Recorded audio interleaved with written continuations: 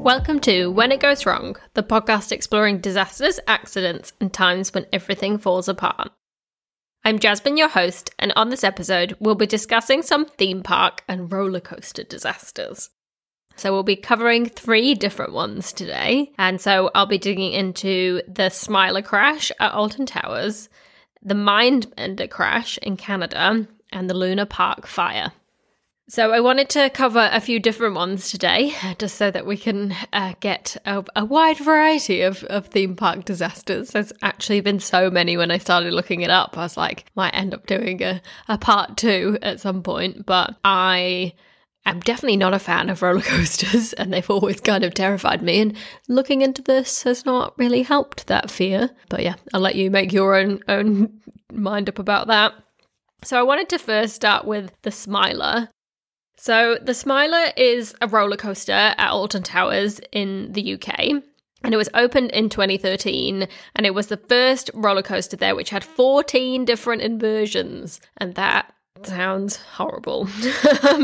But I'm sure to those roller coaster enthusiasts out there, that must have been amazing.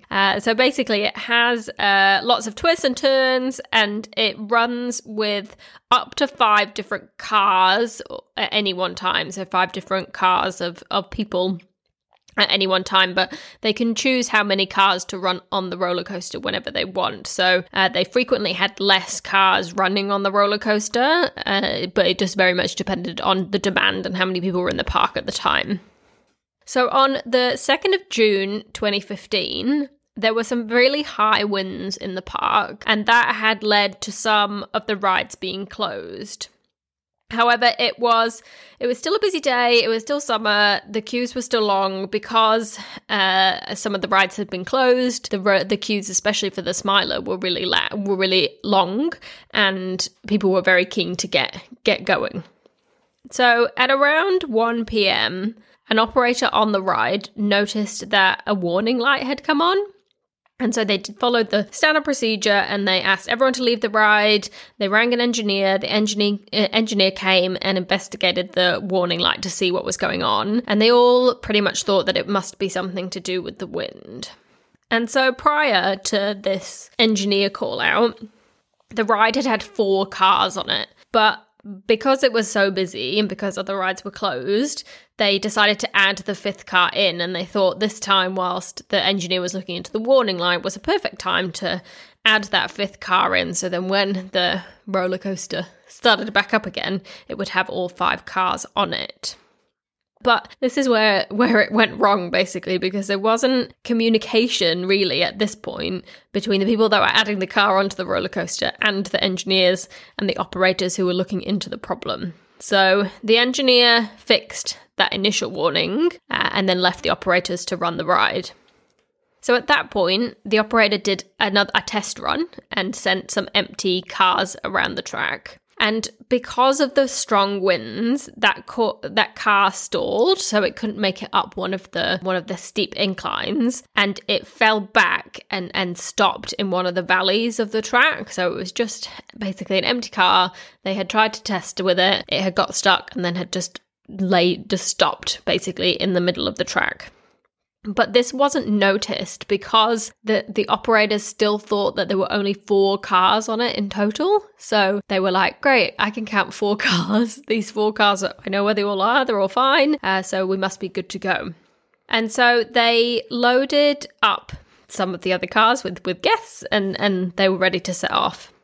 So then basically, when these cars full of people went round, the first car went to the top of the hill before... Is it called a hill? In a roller coaster? We'll go with that. The top of the hill, and again, the ride showed an error, and the people were like, oh, this is weird, it's erroring again. But basically what the ride had done, it did its job properly, and it had gone, there's a empty car in front of this one. Stop the ride and get rid of the empty car, because it's going to not be very good if you carry on. But because the operators and the engineers thought they knew where all the 4 cars were, They just thought it was a faulty light. They didn't realise that it was actually telling them something. While the car was stopped at the top, the engineers looked at the ride again. They were like, right, we can see all 4 cars. It must be fine. So the engineers basically pressed a button to override that safety warning and made the ride start again with the people on it and with the empty car just sitting there on the track. The car at the top of the track then carried on, went around the rest of it, up and down and all around, and then basically ploughed directly into that car that was stopped. And it just sounds horrific because the people that were on the ride could see that this empty cart was in front of them, but they couldn't do anything about it. They just ploughed into it. And yeah, it was pretty horrendous. It took them about 4 to 5 hours to remove the passengers then from that point. So obviously they knew pretty quickly that something had gone terribly wrong, but it was, I actually remember this incident, and at the time people were like, how did this happen? Like, what is going on? So it was clearly like a lot of confusion around what had gone on, who was hurt, all of that type of thing. So they got everyone else off the ride pretty quickly. That was fine. But those in that car, a lot of them were injured, even if they weren't right at the front with the kind of horrible injuries. The ones at the back, had a lot of like whiplash and stuff because it clearly hit the empty car at such a speed that, people were not well. So it took them, 4 to 5 hours to remove the passengers, and those at the front were definitely the most injured. So Vicky Balch and Leah Washington were both airlifted to hospital from the park, but they both required leg amputations. So they both ended up losing their legs because of the injuries that they suffered from hitting the car in front of them. Many others broke lots of bones, other legs were broken, that kind of thing. So there was generally quite an impact to all the passengers on board. So following the crash, Merlin removed, the people that owned the park, removed the Smiler and 3 other rides from service while it investigated what was wrong to try and see. Because at first they were like, it could have been like a mechanical fault or like what happened basically. So they removed them from service whilst they tried to figure that out. But eventually they did admit fault. They accepted liability. They accepted it was their fault that the incident had happened. And they then made several payouts to those impacted on the ride for the injuries that they suffered. But some of you will be glad to know that the Smiler is once again open at Alton Towers. So if you fancy a ride, I'm sure it's much safer now.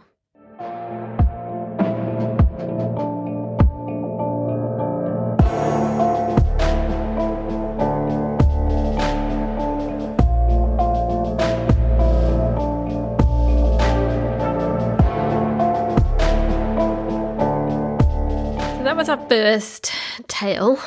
Our second one then, we're going a little bit further around the globe. This really is a around the world episode. So this time we're going to Canada, and we're going to the Mindbender roller coaster, which was in Edmonton, Alberta. And the Mindbender roller coaster is actually the largest indoor roller coaster in the world, which I thought was interesting. And it's in a mall, which is just so...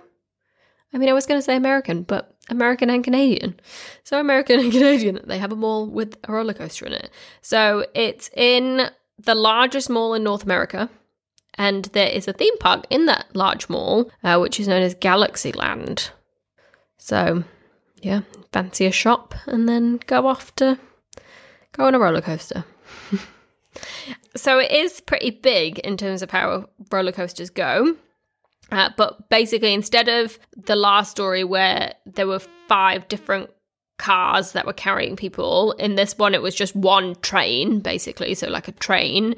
And then within that train it had 4 carriages, and then each carriage carried 4 people. So essentially 16 people could go on the ride at a time in this train within each of the carriages. And the track is similar to... other roller coasters. It's got lots of inversions, up, down, all of that type of thing. So still a pretty impressive roller coaster. So we're going back now to June 1986. And the carriages were making a rattling noise, and despite inspections, they couldn't really figure out what was wrong. So this noise had been reported. They tried to get to the bottom of what was happening. They couldn't. So they decided to run a few rides with the train without any passengers in it and just watch it, see how it goes. And basically they did all of that, and then it all seemed fine. So they were like, great, we're ready to go. We'll let people back on the train. Unfortunately, it's never just a rattle, is it? So when the train then ran, the rattle turned out to be a problem with the wheels. And as the train went round, by the time it got to the final loop, the wheels in the last cart in the train just fell off. And then the car itself struck the bottom of the roller coaster track, and then the whole bottom of the carriage was essentially sheared off. So the whole bottom of the carriage is now gone. And then obviously because of this catastrophic impact that has happened, it caused the 4 lap bars to fail. So it was just lap bars on the carriages. And basically the entire, the 4 people in the back of the car were just thrown out. So it was, a real series of events there with the wheels falling off, bottom of the car falling out, car hitting the tracks, lap bars failing, people falling out. What happened then was that the train, people were thrown out of the train. The train then carried on and attempted to make the final loop, but it failed because one of the cars of the train was, dragging itself along the track, which wasn't particularly smooth running for the train. And so then the train couldn't make the loop. It struck a concrete pole, and then it came to a stop. So it then basically tried to go up. Have you imagined it trying to go up one side of a loop, failing, and then it fell backwards back down the loop. But because the back carriage had no wheels or floor, the back carriage veered off, and then that whacked into a concrete pole, which then kind of concertinaed and impacted the rest of the carriages that were in front of it. Unfortunately, 3 of the 4 people who were thrown out of the back carriage died at the scene. So they were thrown because it was an indoor roller coaster. It just had a concrete floor at the bottom, so they just were flung onto the concrete floor and died at the scene. The 4th person who was in the carriage at the time did survive, but broke huge amounts of bones and spent many months in hospital trying to recover. Luckily, most of the other people on the train were okay. They just had minor injuries, but definitely not an enjoyable experience. And the man that did survive is still alive today and does quite a few discussions and stuff about what happened. And he is really trying to get a plaque or something put up to memorialize this crash, but unfortunately hasn't been successful. But there were quite a few interviews out there with him. So once all of that had happened, the roller coaster actually reopened. So the Smiler continues to be used. This was in 1986, I think we said. Yeah, 1986. So it's still used today. Thankfully, the cars have been upgraded. Better wheels have been put on. And they have increased the restraints. So now, instead of just a lap bar, there's a harness. Is that what we call it? Basically, you're strapped in a lot more, so hopefully it's not as easy to be flung out of. But yes, it's still being used today. And thankfully, since then, has had a perfect safety record. The cause of the crash, though, has never been fully determined. It was likely a mix of why the wheels had fallen off. It was generally agreed that it was a mix of design flaws on the roller coaster itself, and then potentially issues with maintenance. So if those carriages weren't being looked after well enough, whether that then contributed to the wheels failing. So yeah, another quite tragic one in that case, because I just think it's you don't go on a roller coaster in a mall expecting to be thrown out and killed. But like all the horrible things we talk about, it does lead to increases in safety and increases of, different safety mechanisms on roller coasters. So hopefully we will have learned from this, and I will go through what changes have been made since then.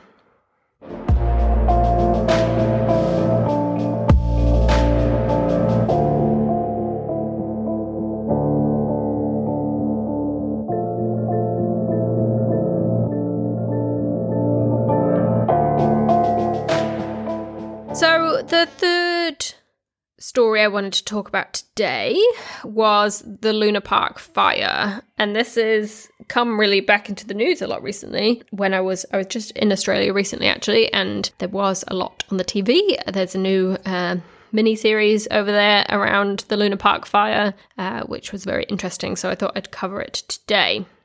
So Luna Park is a theme park in central Sydney.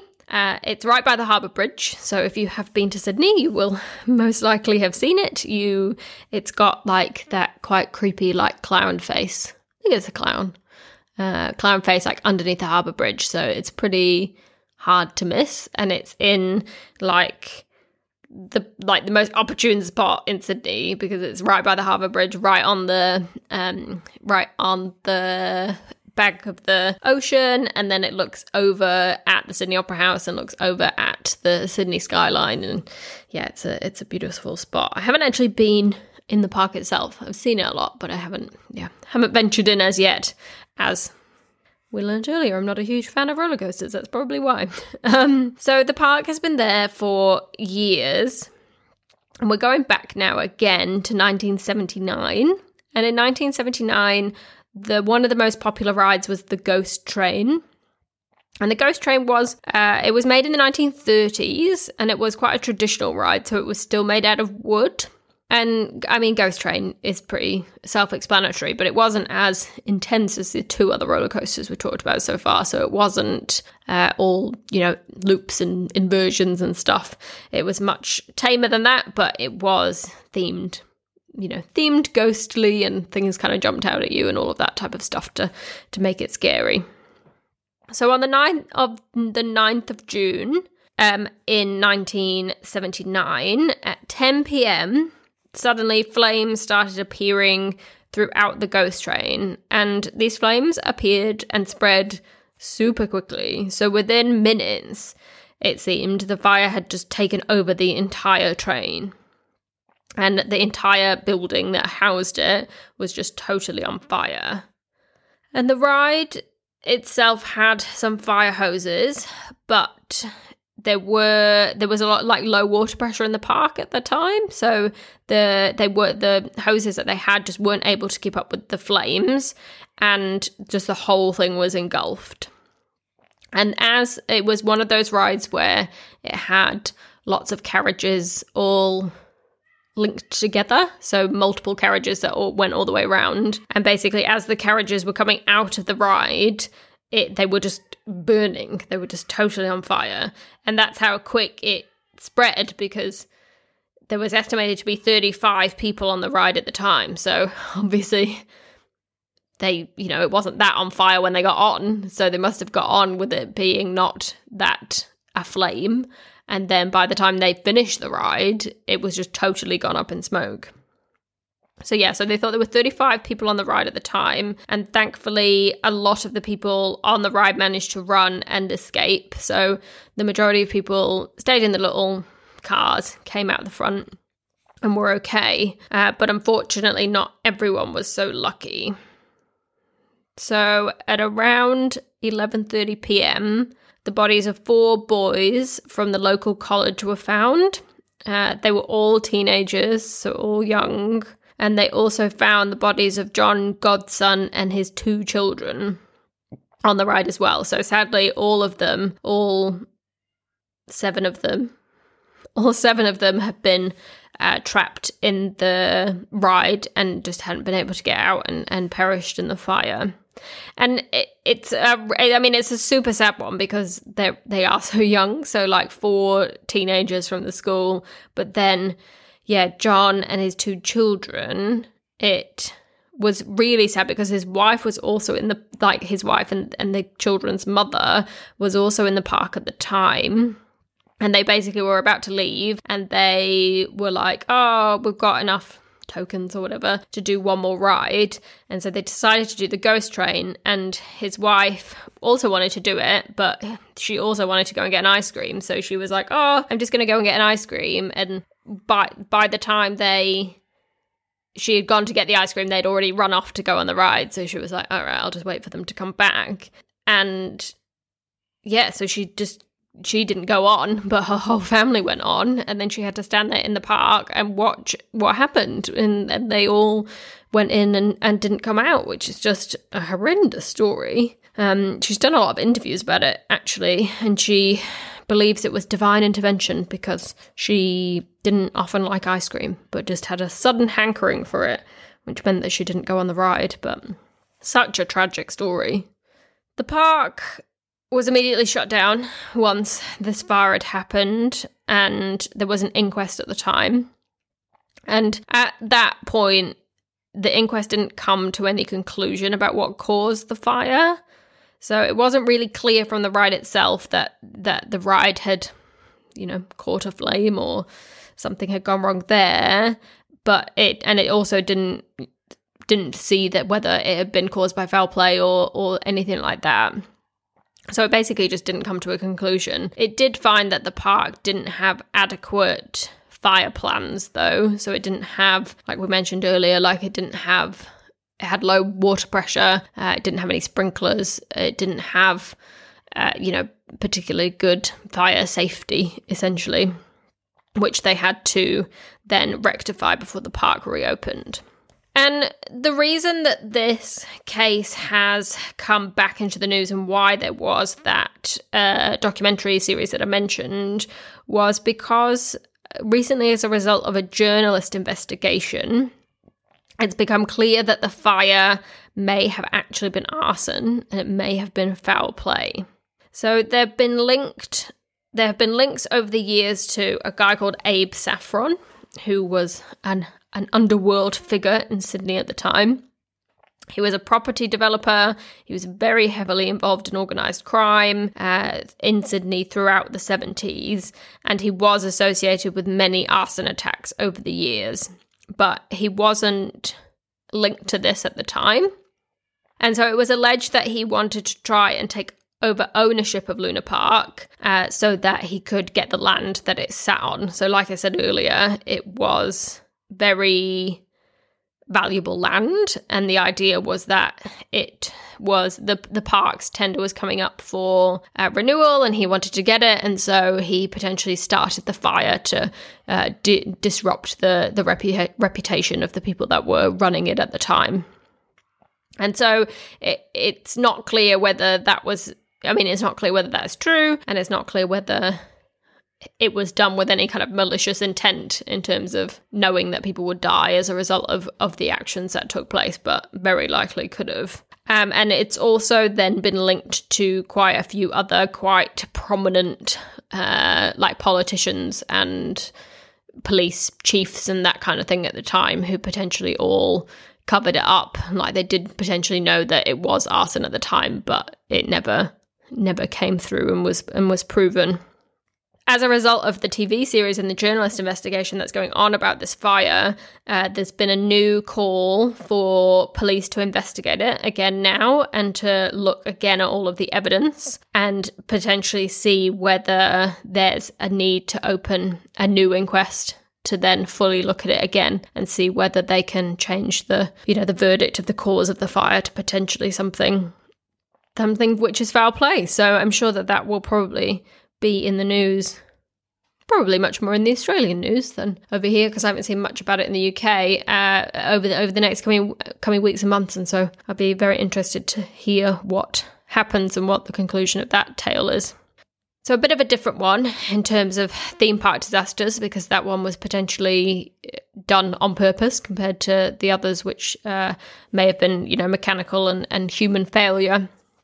But as we know with many things, lots of bad things can happen in lots of different ways, which we've got to look out for.